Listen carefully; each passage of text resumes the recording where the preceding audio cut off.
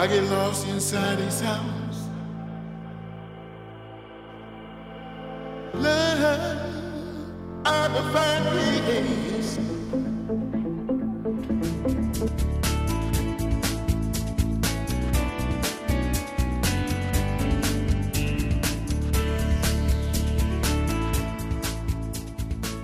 Hallo und herzlich willkommen, liebe Zuschauer.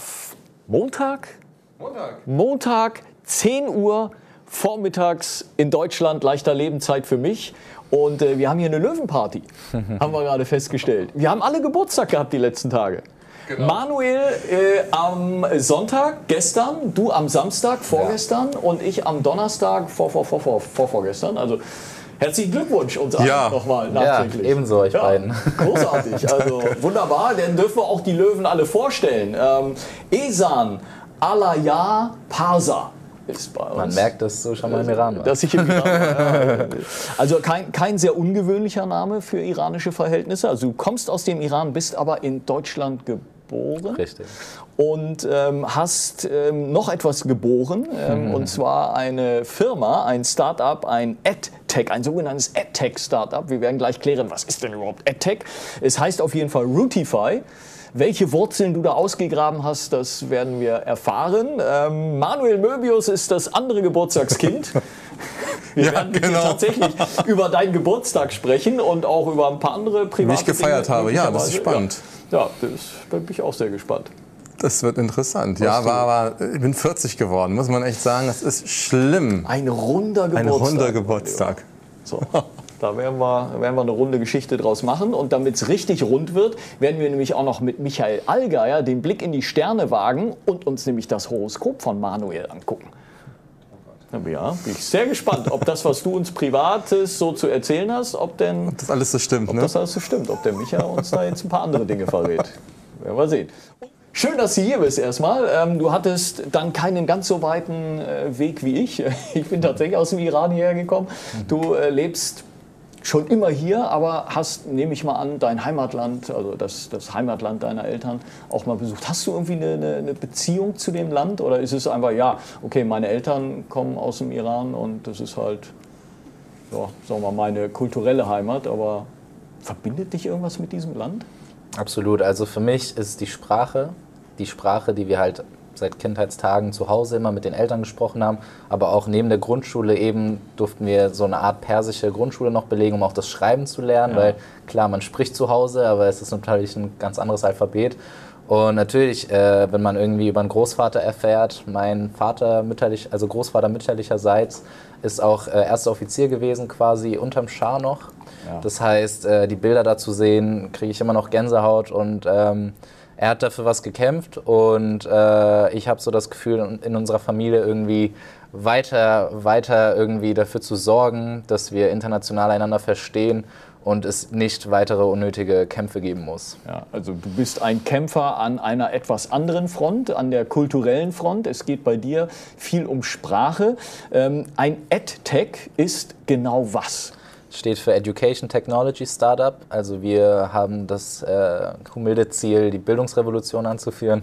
Sprich, wir haben jetzt eine Smartphone-App, die wir planen, in den App Store und in den Android Store zu bringen. Derzeit kann man es als Web-Applikation nutzen, indem man einfach rootify.me oder Parse Academy einfach googelt. Parse wie der Nachname, Parse Academy, das war so naheliegend. Bei den Namen haben wir immer ziemlich schnell entschieden. Ja. Auch genauso ein Tech-Startup, ein Unicorn, Einhorn quasi, das muss ein Phi dran haben. Cabify, Spotify hat sich bewährt. Und so auch Rootify. Ist wahrscheinlich auch nicht so einfach, aber es gibt ja einen Grund, warum du es auch rootify.me nennst. Ich nehme mal an, rootify.com.de und so, das war schon alles weg. Also ist ja auch verrückt, ne? Wenn du heute ein Unternehmen gründest und da einen Namen versuchst, ja, dann googelt man erstmal, guckt halt bei den Domains, gibt es die Domain überhaupt noch? Nee, gibt es nicht. Kann man die kaufen? Ist die belegt? Oder muss ich mir einen völlig neuen Namen überlegen? Also echte Klarnamen gibt es nicht mehr. Du musst dir ja jetzt immer Fantasienamen ausdenken. Ne? Alles andere ist schon verkauft. Es ist spannend, dass du es ansprichst, weil tatsächlich haben wir uns da was überlegt bei Rootify.me. Es ist so, Rootify soll sowas werden, so ein Verb werden wie googeln. Also to rootify something oder to get rootified. Das heißt, Rootify Me im wahrsten Sinne, dass man sich selbst rootified, sich seiner Wurzeln bekennt und eben dadurch andere Kulturen versteht, indem man seine eigene erstmal analysiert. Und deswegen Rootify.me. Also wir hatten tatsächlich noch andere Domains gehabt, aber wir dachten uns, ME ist glaube ich irgendwie Montenegro oder so, aber es ging uns vielmehr darum, diese Vision schon seit Tag 1 zu symbolisieren. Ja. Was ist denn dann dein Rootified? Also du rootifyst dich quasi in zwei Kulturen. Also die deutsche, in der du ja hier aufgewachsen bist, die persische, mit der du zu Hause mit deinen Eltern irgendwie aufgewachsen bist, das Land, das du auch ab und an besuchst. Gibt es da eine Präferenz oder siehst du beide gleich? Ist es wichtig für dich, in beiden Kulturen verwurzelt zu sein? Ich habe tatsächlich mehrere Seelen in meiner Brust. Also ich habe in Kolumbien im Bachelor studiert und auch in China im Master. Das heißt, die Sprachen, die ich erlernt habe, die sind alle ein Teil von mir geworden. Und das ist auch, warum es uns so wichtig ist, das Sprachenlernen weiter zu propagieren, weil im Endeffekt mag es Übersetzer geben und die Technologie ist dann super fortschrittlich, welche wir auch nutzen für unsere Applikation. Aber ich denke, nichts ist vergleichbar, wie wirklich einen Menschen im wahrsten Sinne des Wortes zu verstehen. Und deswegen hab ich mit meinem China-Aufenthalt und Kolumbien-Aufenthalt tatsächlich jetzt noch 2 weitere Kulturen, die ich in mir einige, wo jedes so ein Stück meiner Identität widerspiegelt. Ist das auch so, dass du, sobald du dich in einem anderen Land aufhältst, also wirklich so kulturell auch interessiert bist, nicht nur an der Sprache, sondern prinzipiell natürlich an den Menschen? Und da braucht es die Sprache, um sich wirklich zu verständigen, um wirklich einander irgendwie näher zu kommen. Saugst du das immer dann alles so auf oder wirklich nur, wenn du weißt, ich bin da Minimum ein Jahr oder eben ein bisschen länger, um dort wirklich zu leben? Also ich habe inzwischen jetzt auf 3 Kontinenten schon gelebt. Ja. In den Ländern, wo ich gelebt habe, ich definiere Leben immer ab 3 Monate aufwärts tatsächlich. Also ein Jahr muss es gar nicht sein. Ich finde, kürzer als 3 Monate ist schwierig, wirklich die Kultur, wie du sagst, aufzusaugen. Aber 3 Monate reichen in der Regel, um, sage ich mal, ein Sprachniveau auch zu erlangen, wo man was über das Basics Smalltalk hinausgeht. Das heißt, sobald man die Sprache der Bevölkerung verstanden hat, weiß man schon sehr viel über die Kultur, weil das lässt sich nicht trennen und gleichzeitig kann man dann mit Locals kommunizieren und dann ist es für mich irgendwo Leben. Und das hat sich in den Auslandssemestern, das war halt immer super, dann war ein Semester rum und dann konnte man noch 4 Monate oder 3-4 Monate in dem Land reisen. Also wenn ich jetzt Kroatien-Urlaub irgendwie 2 Wochen oder hier die Corona-besuchbaren Länder der Zeit, habe ich natürlich auch das Interesse, die Sprache zu lernen, aber bin da jetzt nicht so reingefuchst, wie wenn ich sage, ich lebe jetzt hier ein Quartal. Aber das ist für dich dann schon immer, wenn du eben dich länger als 3 Monate in einem Land aufhältst, die Sprache ist das Essentielle. Jetzt weiß man ja, wenn man auch im Ausland irgendwo studiert, da gibt es eben viel Kursangebote auf Englisch. Also man kommt mit Englisch in vielen Ländern relativ weit. Aber für dich ist es wichtig, dann auch die Sprache des Landes tatsächlich zu lernen. Ja, ich habe auf jeden Fall tatsächlich auch immer die Länder gewählt, wo man nicht unbedingt mit Englisch weiterkommt. Also so ein bisschen dritte Weltmodus. Ich mag die Begrifflichkeit nicht, aber so nach dem Motto, sich selber das Leben ein bisschen schwerer machen, weil uns geht es ja sehr gut in Europa und mal ein bisschen, sage ich mal, in Südamerika unterwegs sein, wo halt klar an der Universität jeder Englisch spricht, aber wenn man dann ein bisschen in den Pueblos, in den kleinen Dörfern unterwegs ist, da kommt man nicht weit. Englisch, ne? Genau, und deswegen ist man dann auch gezwungen, es zu lernen und dann läuft es auch, wenn es muss. Ja. Und für mich ist da das Zitat von Nelson Mandela immer so, das Leitsymbol. Er hat ja gesagt, wenn du zu einem Menschen sprichst, in der Sprache, die er versteht, sprichst du halt mit dem Köpfchen. Wohingegen, wenn du in der eigenen Sprache, in der Muttersprache der Person sprichst, das Herz berührt wird. Ja. Und das ist halt etwas, was von Grund an für mich immer schon Sinn gemacht hat. Klar gibt es AI-based, intelligente Übersetzer, aber es macht einen Unterschied, allein schon Menschen in der Muttersprache zu begrüßen. Man fühlt sich verstandener und viele kulturell bedingte Missverständnisse lassen sich halt so abbauen. Ja. Definitiv, also das stelle ich auch immer wieder fest.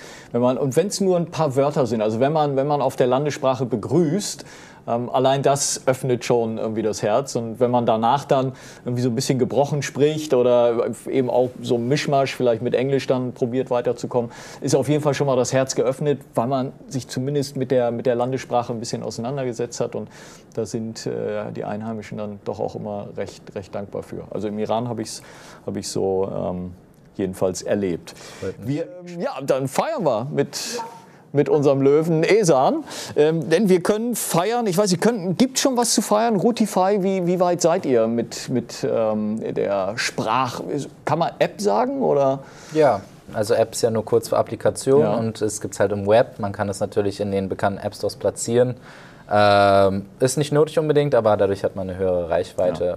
Zelebrationen gibt es viele Gründe. Jetzt ganz frisch tatsächlich, wirklich sehr, sehr frisch. Die E-Mail kam quasi gerade rein. Für den Gründer des Jahres in der Kategorie Technologie haben wir das Rennen gemacht Wow. und sind jetzt auch nominiert für den Gesamtsieg. Also da muss man noch ein bisschen abwarten. Gibt das schon, also natürlich Aufmerksamkeit ist das eine, gibt Presse, da kommen dann möglicherweise auch finanzkräftige Investoren, die sagen, oh, guck mal, da ist jemand, hatten wir noch gar nicht auf dem Schirm, da packen wir mal Geld rein. Oder gibt es auch schon, sag mal, für diesen Preis, gibt es da schon Geld? Ist der mit Geld verbunden? Genau, also solche Preise sind in der Regel auch mit Geld verbunden. Das kann ganz unterschiedlich sein. Es kann eine Finanzspritze von, sagen wir mal, im vierstelligen Bereich, 5.000 Euro sein, bis nach oben gibt es keine Grenzen, je nachdem, wenn es international ist, tatsächlich auch mehr. Das ist ja jetzt ein nationaler Preis. Ja. Und Investoren, klar, aber das ist für mich immer so ein bisschen eine Red Flag, wenn man erst durch irgendwie Medienwirksamkeit auch Investorinteresse hat. Also ich meine, wir hatten das jetzt im März mit der ersten Frühjahrsstaffel der Höhle der Löwen. Das passt ja zu dem Löwen-Repertoire hier. Nach dem Pitch gab es natürlich zahlreiche Investorenangebote, die noch deutlich über dem lagen, was im Fernsehen quasi, wo es den Handshake gab. Nichtsdestotrotz auch Privatinvestoren teilweise, die dann mit 1% oder Ähnlichem einsteigen wollen, was auch okay ist, wenn es eben von der Chemie passt und wenn es eben jemand ist, der dieselbe Vision hat. Wir suchen sogenanntes Smart Money, also nicht nur jemand, der sagt, hier habt ihr einen Topf voller Geld, macht was draus, sondern jemand, der sagt, geile Vision, lasst das mal international ausbauen und ich nehme euch da ein bisschen an der Hand, der vielleicht schon 2, 3 Investments in diese Richtung auch hat. Und genau, in dem Falle würden wir uns einigen. Bis dahin läuft alles so gut, dass wir eben nicht aktiv auf der Suche sind. Ja. Das heißt, ihr habt genug Geld, um weiterzuwachsen, um das Produkt weiterzuentwickeln? Absolut, wir werden weiterhin autonom wachsen können, aber natürlich mit Investorengeld akzeleriert sich dieser gesamte Prozess. Und sobald man eben auch auf internationalen Plateaus spielt, wo es eben schon Big Player gibt im Konsumentenmarkt, muss man dann schnell sein, bevor dann quasi irgendwelche Marktlücken geschlossen werden. Und dann spätestens zu dem Zeitpunkt wird man dann auch Investorengelder annehmen. Jetzt, wenn man sich für Sprachen interessiert und vielleicht auch im App Store da schon mal unterwegs war, weiß man, da findet man zu Sprachen doch so einiges. Da gibt es dann natürlich auch ein paar Big Player, ist klar. Unter anderem Duolingo ist eine von den größeren Sprachen-Apps. Babbel zum Beispiel gibt es dann auch noch. Wo setzt man sich da dann noch, sag mal, bei den großen Playern, wo setzt man sich da durch? Was muss man anders machen als die? Also ich habe riesen Respekt vor den genannten Playern. Babbel ist ja auch quasi irgendwann mal 2008 ein Berliner Startup gewesen und das hat mich auch inspiriert, ein Stück weit selbst zu gründen. Im Endeffekt nutze ich auch Duolingo und die anderen Vertreter, die man vielleicht nicht so kennt. Ich selber habe halt quasi als frustrierter Sprachlerner irgendwann gemerkt, es gibt nicht diese All-in-One-Lösung fürs Sprachenlernen. Und habe mir quasi aus all den Apps, die ich selber derzeit nutze, dazu gehören auch die genannten Vertreter, so ein bisschen das Beste rausgepickt. Und was uns halt wirklich einzigartig macht, ist, dass du die Sprache basierend auf den Roots lernst. Also wenn wir jetzt sagen, romanischer Sprachraum, du möchtest Spanisch lernen, bringst schon Französisch aus der Schule mit, dass du eben da nicht bei Null einfangen musst. Da gibt es auch in anderen Apps Einstufungstests. Bei uns gibt es die quasi basierend auf den Sprachraum. Und das ist wirklich, wodurch man halt deutlich schnellere Fortschritte macht. Und das ist auch, wie ich den Großteil meiner Sprachen lernen konnte. Also es ist etwas anders aufgebaut, aber trotzdem, ich lerne noch ganz normal irgendwie Vokabeln, oder ist das bei euch auch schon irgendwie anders, das Vokabeln lernen? Das ist schon sexy, ja. also tatsächlich, Gamification ist halt ganz groß in der Industrie, also dieses spielerische Herangehen, dass du mit so 5-Minuten-Lektionen jeden Tag weiterkommst. Wir haben jetzt eben als Pilotprojekt, um einfach das Konzept zu evaluieren, haben wir mit dieser Web-App angefangen, was noch ein klassisches Video-Tutorial ist von unserem hausinternen Polyglotten. Das fand ich immer ein bisschen komisch, dass man sieht, in so Startups hast du häufig die Businessleute, wie mich und meine Co-Founderin, und dann hast du oft auch Menschen im Tech-Bereich, die das coden, aber häufig fehlt die linguistische Sparte. Und das fand ich immer ein bisschen so, warum? Also das ist doch genau das, was wir hier verbringen wollen. Deswegen, ich selber habe natürlich hobbymäßig meine Sprachen gelernt, aber er spricht sogar noch mehr als 10 Sprachen und hat das auch studiert. Und genau er als nativer Amerikaner, der aber auch fließend Deutsch spricht, macht dann eben diesen Kurs English German Rootified beispielsweise, den kann man jetzt schon erwerben auf Pars Academy. Und Pars Academy ist quasi so unser Netflix, wenn man so will. Und das ist die Vorstufe dann zur eigentlichen App, die dann auch im App Store und Android Store erhältlich sein wird. Welche Sprachen gibt es denn bei euch? Also derzeit haben wir halt angefangen, je nach Nachfrage, eben jetzt im deutschen Raum, durch die Ausstrahlung haben wir halt unseren Fokus ein bisschen umorientiert. Vorher haben wir einen sehr starken Südamerika-Fokus gehabt, zum Beispiel brasilianisches Portugiesisch, basierend auf kolumbianisch Spanisch, also südamerikanisch Spanisch generell. Jetzt haben wir eben angefangen mit diesem Pilotkurs für Deutsch für Englisch und Deutsch-Englisch eben, um halt dieses Proficiency-Level zu erreichen. Also wir können alle in Deutschland sehr gut Englisch, wir kommen klar, aber halt jetzt eben das nächste Level und halt auch bewusst diese Synapsen zu verbinden, zu sagen, das ist wie im Deutschen, deswegen, wegen dieser Wurzel, wegen dieser Root und dass das halt auch nachhaltig sich einprägt. Dafür haben wir halt mit Deutsch-Englisch gestartet und als nächstes wird dann auch Spanisch folgen. Wir sprechen gleich noch über ein etwas anderes Thema, hat zwar auch irgendwie dann mit Sprachen zu tun, aber dann auch wieder irgendwie nicht. Es wird spannend auf jeden Fall gleich, denn es geht unter anderem um Gleichberechtigung und darum, dass wir alle in einem Boot sitzen. Und ich glaube, Corona hat das nochmal ganz deutlich gemacht. Das ist auch etwas, was uns alle betrifft und darüber wollen wir gleich mit dir noch sprechen. Hast du auch ein paar sehr schöne Ideen dazu. Esan bei mir und wir haben schon gesagt, wir sitzen alle in einem Boot. Wir leben alle auf dem gleichen Planeten. Wie gesagt, durch Corona haben wir das nochmal extrem vor Augen geführt bekommen. Braucht es immer so ein Extrem, damit wir das irgendwie kapieren? Und merkst du, hat sich da tatsächlich was verändert? Dir ist es ja wichtig, irgendwie das nochmal zu formulieren, auch in dem, was du machst mit Rootify. Deswegen machst du Rootify unter anderem, um Menschen zusammenzuführen, um eben dieses Gemeinschaftsgefühl zu etablieren. Ja, also die Digitalisierung ist natürlich deutlich akzeleriert worden durch Corona und wir haben einfach auch geschaut, dass es globale Probleme gibt, wo es globale Denken gefordert ist. Dieses pro Land zu schauen, irgendwie Statistiken zu vergleichen, das hatte irgendwie was von Olympia ein bisschen, Negativ-Olympia. Und dabei ist es einfach, wie du so schön sagst, etwas, wo wir alle im selben Boot sitzen. Und Rootify wurde gegründet vor jetzt 2,5 Jahren, um die Nachhaltigkeitsziele der Vereinten Nationen zu adressieren, im genauen 4 und 10. Also Reducing Inequalities, wie wir eben angesprochen haben, einmal gegen diese nicht vorhandene Gleichberechtigung und gleichzeitig auch qualitative Bildung allen zugänglich zu machen. Das sind so 2 Ziele. Ich gehöre zwar noch irgendwie Generation Z, habe es ganz knapp noch in diesen Cut geschafft, aber ich bin da weniger irgendwie auf TikTok, als dass ich mit der UN beschäftigt bin. Und ich finde auch, jeder in unserer Generation sollte sich einfach so seine Lieblingsherausforderungen da rauspicken, dass wir diese Ziele eben erreichen können. Und ich denke, Corona hat uns allen eben gezeigt, dass ein globales Denken notwendig ist und dass viele Dinge bereits digital heute schon möglich sind. Und Education Technology ist dann natürlich neben Biotechnology ganz groß an der Front. Ja, jetzt gehst du, sagen wir so, die Zukunft auch sehr positiv an. Also du tust was, du steckst nicht den Sand in den Kopf, aber wird dir manchmal so ein bisschen bange, wenn man eben so die Nachrichten sieht und hört, wie es denn mit diesem Planeten so weitergeht? Also jetzt gerade vor ein paar Tagen dann sagt die Wissenschaft, das ewige Eis quasi auf Grönland, das ist quasi verloren. Also das ist so ein Prozess, der ist nicht mehr rückkehrbar. Also es schmilzt inzwischen mehr Eis ab, als durch Regen oder Schnee wieder nachwachsen kann. Ich habe tatsächlich da eine ziemlich kontroverse Einstellung, dass ich vor einigen Jahren aufgehört habe, mir die Nachrichten anzuschauen. Das verstehen die wenigsten. Man muss ja irgendwie up-to-date sein. Ich bin sehr up-to-date in meiner Branche. Weil das ist jetzt nicht irgendwie fehlende Empathie, im Gegenteil, es gibt viel zu viele Probleme, ich nenne sie lieber Herausforderungen, die es zu lösen gilt und ich bin, wenn ich meine Ziele in einer Lebenszeit erreicht habe, dann bin ich schon zufrieden und wie gesagt, die fokussieren sich eben auf 2 dieses Pools und klar, ökologische Nachhaltigkeit mindestens genauso wichtig, für die meisten noch wichtiger. Ich denke aber tatsächlich erst durch soziale Nachhaltigkeit, sprich indem wir für Gleichberechtigung sorgen und mit allen Ländern auf einer Ebene kommunizieren, können wir auch ökologische Probleme global angehen. Also tatsächlich, ich habe meine Priorität so gesetzt und lege meine ganze Lebensenergie da rein und wenn dann ein UN-SDG-Ziel quasi erreicht ist, höre ich mir gerne die Nachrichten dann zu den ökologischen Herausforderungen an.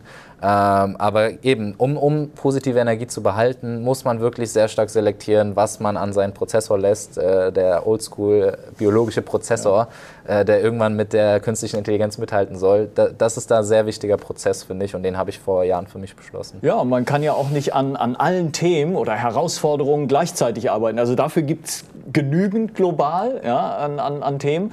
Du hast dich eben für eins tatsächlich entschieden oder für zwei Dinge und legst da deinen Fokus drauf. Ist ja auch vernünftig, also mit den Ressourcen ordentlich haushalten und sich eben auf etwas fokussieren. Du hast das gemacht und spürst genau dieses Thema der Gleichberechtigung eben auch unter anderem in deinem Unternehmen bei Routify spürst du, da ist das auch noch nicht so ganz. Also bei euch selber ja, aber von außen wahrgenommen, du hast beispielsweise eine Co-Founderin, also eine Frau an deiner Seite, die mit dir Routify weiterentwickelt und die wird aber nicht als gleichberechtigt von außen wahrgenommen, sondern wird dann immer gesagt, ach ja, hier die Sekretärin von Esan ist da. Ja, das ist ein großes Problem. Das ist auf eine Stufe zu setzen mit Stereotypen und mangelnder Gleichberechtigung aufgrund verschiedener Ethnien. Also wir haben natürlich Developer irgendwo in Nigerien sitzen und Designer in Italien, also eine globale Familie sind wir schon, aber wie du es ansprichst, auch Themen wie Gender und Geschlechterverteilung sind meines Erachtens in der Tech-Szene noch nicht wirklich so durch. Also vor allem für Rebecca, meine Co-Founderin, im Bereich Education Technology oder Tech generell, ist es, wie du sagst, da hat man häufig irgendwie dieses Etikett Mädchen für alles, was in einem Startup war es für alle Beteiligten. Ja. Also ich bin dann auch quasi Junge für alles, wenn man so will. Also und das ist sehr schade, weil dadurch haben wir einerseits wenige Role Models, wenige Vorbilder, dass eben mehr Frauen in Technologie durchstarten. Und andererseits tut es einfach den Leistungen nicht gerecht werden. Und deswegen, also Reducing Inequality, Nachhaltigkeitsziel Nummer 10 der Vereinten Nationen, in allerlei Hinsicht, sei es jetzt bezogen auf Ethnie oder Geschlecht. Wie ist es denn dann aber, also du sagst ja in der Tech-Szene, Frauen absolut unterrepräsentiert. Natürlich möchtest du gerne für eine Gleichberechtigung in deinem Unternehmen sorgen. Hast du überhaupt eine Chance, mehr Frauen in dein Unternehmen zu bekommen, wenn es da so wenige gibt in dem Bereich? Das Tolle ist, wenn man eine Frau gefunden hat, die wirklich auch den Laden schmeißen kann, dann wird sie auch weitere Frauen quasi anziehen. Also das ist, wenn man eben weiß, dass der CFO bei Routify eine Frau ist, dann bewirbt sich auch eher noch eine weitere Frau in den Prozess, weil es ist natürlich oft so, man versucht als Unternehmen da irgendwas, also ich bin jetzt auch kein Freund von Quoten an der Stelle, aber man versucht eben dafür zu sorgen, dass es in einem Ausgleich ist und die Bewerberzahlen sind aber eben nicht 50:50. Das heißt, man müsste dann quasi schon bevorzugen. Und das möchte ich ja wiederum nicht. Also mir selbst hat es auch nie gefallen, wenn ich irgendwie quasi so eine Migrantenkarte gezogen bekam, dass man dann sagt, okay, aufgrund der Qualifikation, aber dann hast du den Vorzug. Das möchte ich nicht. Also Rebecca steht an ihrer Position aufgrund ihrer Qualifikation und es ist schön, dass sie das als Frau ausübt und das sollte nicht irgendwie was Besonderes sein an der Stelle.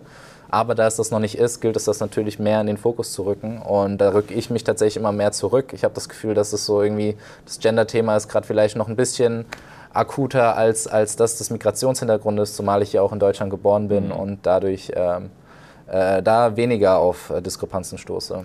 Ist es in der Phase, in der ihr euch jetzt bewegt, weil ihr seid ja noch mitten im Wachstumsprozess, ist es eher leicht oder schwer, gutes Personal zu finden, Leute zu finden auf dem Arbeitsmarkt? Weil also Startups gibt es natürlich jede Menge, gerade so im Tech-Bereich gibt es wahnsinnig viel Bedarf und eigentlich gar nicht genügend Leute, die diesen Bedarf decken können. Da prügeln sich natürlich dann auch alle möglichen jungen Unternehmen mit Versprechungen, so wir bieten euch noch das und Work-Life-Balance und hier noch Tischtennisplatte, da noch Mitgliedschaft in einem Fitnessstudio und bla bla.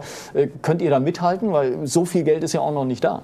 Ja, das Tolle ist wirklich, dass die Menschen, die zu uns kommen, alle intrinsisch motiviert sind. Also das sind Menschen, die an die Vision glauben und sagen, ich hatte vielleicht jetzt jahrelang einen 9-to-5-Job und ich möchte jetzt mal irgendwie was ein bisschen mit Sinn haben. Und Sinn heißt dann eben für viele, diese Nachhaltigkeitsziele zu adressieren. Und das heißt, tatsächlich haben wir eher, dass wir rausfiltern müssen. Wir haben sehr häufig Menschen, also alle Menschen, die bei Routify angefangen haben, haben direkt gesagt, Gehalt ist mir absolut zweitrangig. Ja. Das sozusagen, also wir haben, wie gesagt, man könnte jemanden in Nigeria natürlich deutlich einfacher bezahlen als in Europa, aber das war nicht der Grund. Das war der Grund, dass die Person durch ein künstliche Intelligenzprogramm irgendwie auf Rootify aufmerksam wurde und sich dann initiativ beworben hat. Wir in dem Moment gar nicht gesucht hatten nach so jemanden, aber gesagt haben, der ist so motiviert, wir können gar nicht anders, als ihn reinzulassen. Da muss man natürlich auch vorsichtig sein, weil es ein bisschen ein zweischneidiges Schwert ist. Man muss quasi auch einem geschenkten Gaul ins Maul schauen, so, weil man hat eben begrenzte Ressourcen, besonders Humankapital, weniger das Finanzielle, als dass wir sagen, wenn Rebecca sich jetzt um jemanden kümmert, der neu an Bord kommt, die Ressourcen von ihr dort wirklich auch schlau zu allozieren. Und ich denke, diese ganze Corona-Situation hat uns einfach gezeigt, wenn wir da global an einem Strang ziehen, dann lässt sich das alles auch gemeinsam handeln. Was ist der nächste Schritt? Wie geht's weiter? Es gibt viele nächste Schritte. Jetzt ganz akkurat wollen wir natürlich in den App Stores landen. Das heißt, da haben wir bereits jetzt outgesourced uns eine Softwareagentur rangeholt, die eben unser Parse Academy jetzt App Store tauglich macht und da jetzt in diesen Editor-Prozessen ist. Das dauert alles ein bisschen. Also das Konstrukt steht bereits, aber eben, dass ihr das jetzt im App Store einmal Rootify eingebt und sofort in der Hosentasche habt, das ist unser nächstes direktes Ziel. Aber es gibt noch einiges zu tun. Ja. Rootify, wer mehr wissen will, geht auf rootify.me, also me. Jetzt haben wir noch den Spruch des Tages für Sie, liebe Zuschauer. Sprichst du mit jemandem, ja, siehst du, in einer Sprache, die er versteht, so erreichst du seinen Kopf. Sprichst du mit ihm in seiner eigenen Sprache, so erreichst du sein Herz. Nelson Mandela und Esan hat ihn uns ja schon im Laufe der Sendung vorgestellt. Ganz herzlichen Dank für deinen Besuch. Danke auch, Manuel. Ihnen eine bunte Woche. Schauen Sie auch morgen wieder rein, dann bei meiner Kollegin Andrea. Leichter Lebenszeit für mich um 10 Uhr. Tschüss und auf Wiedersehen. Bunten Tag heute.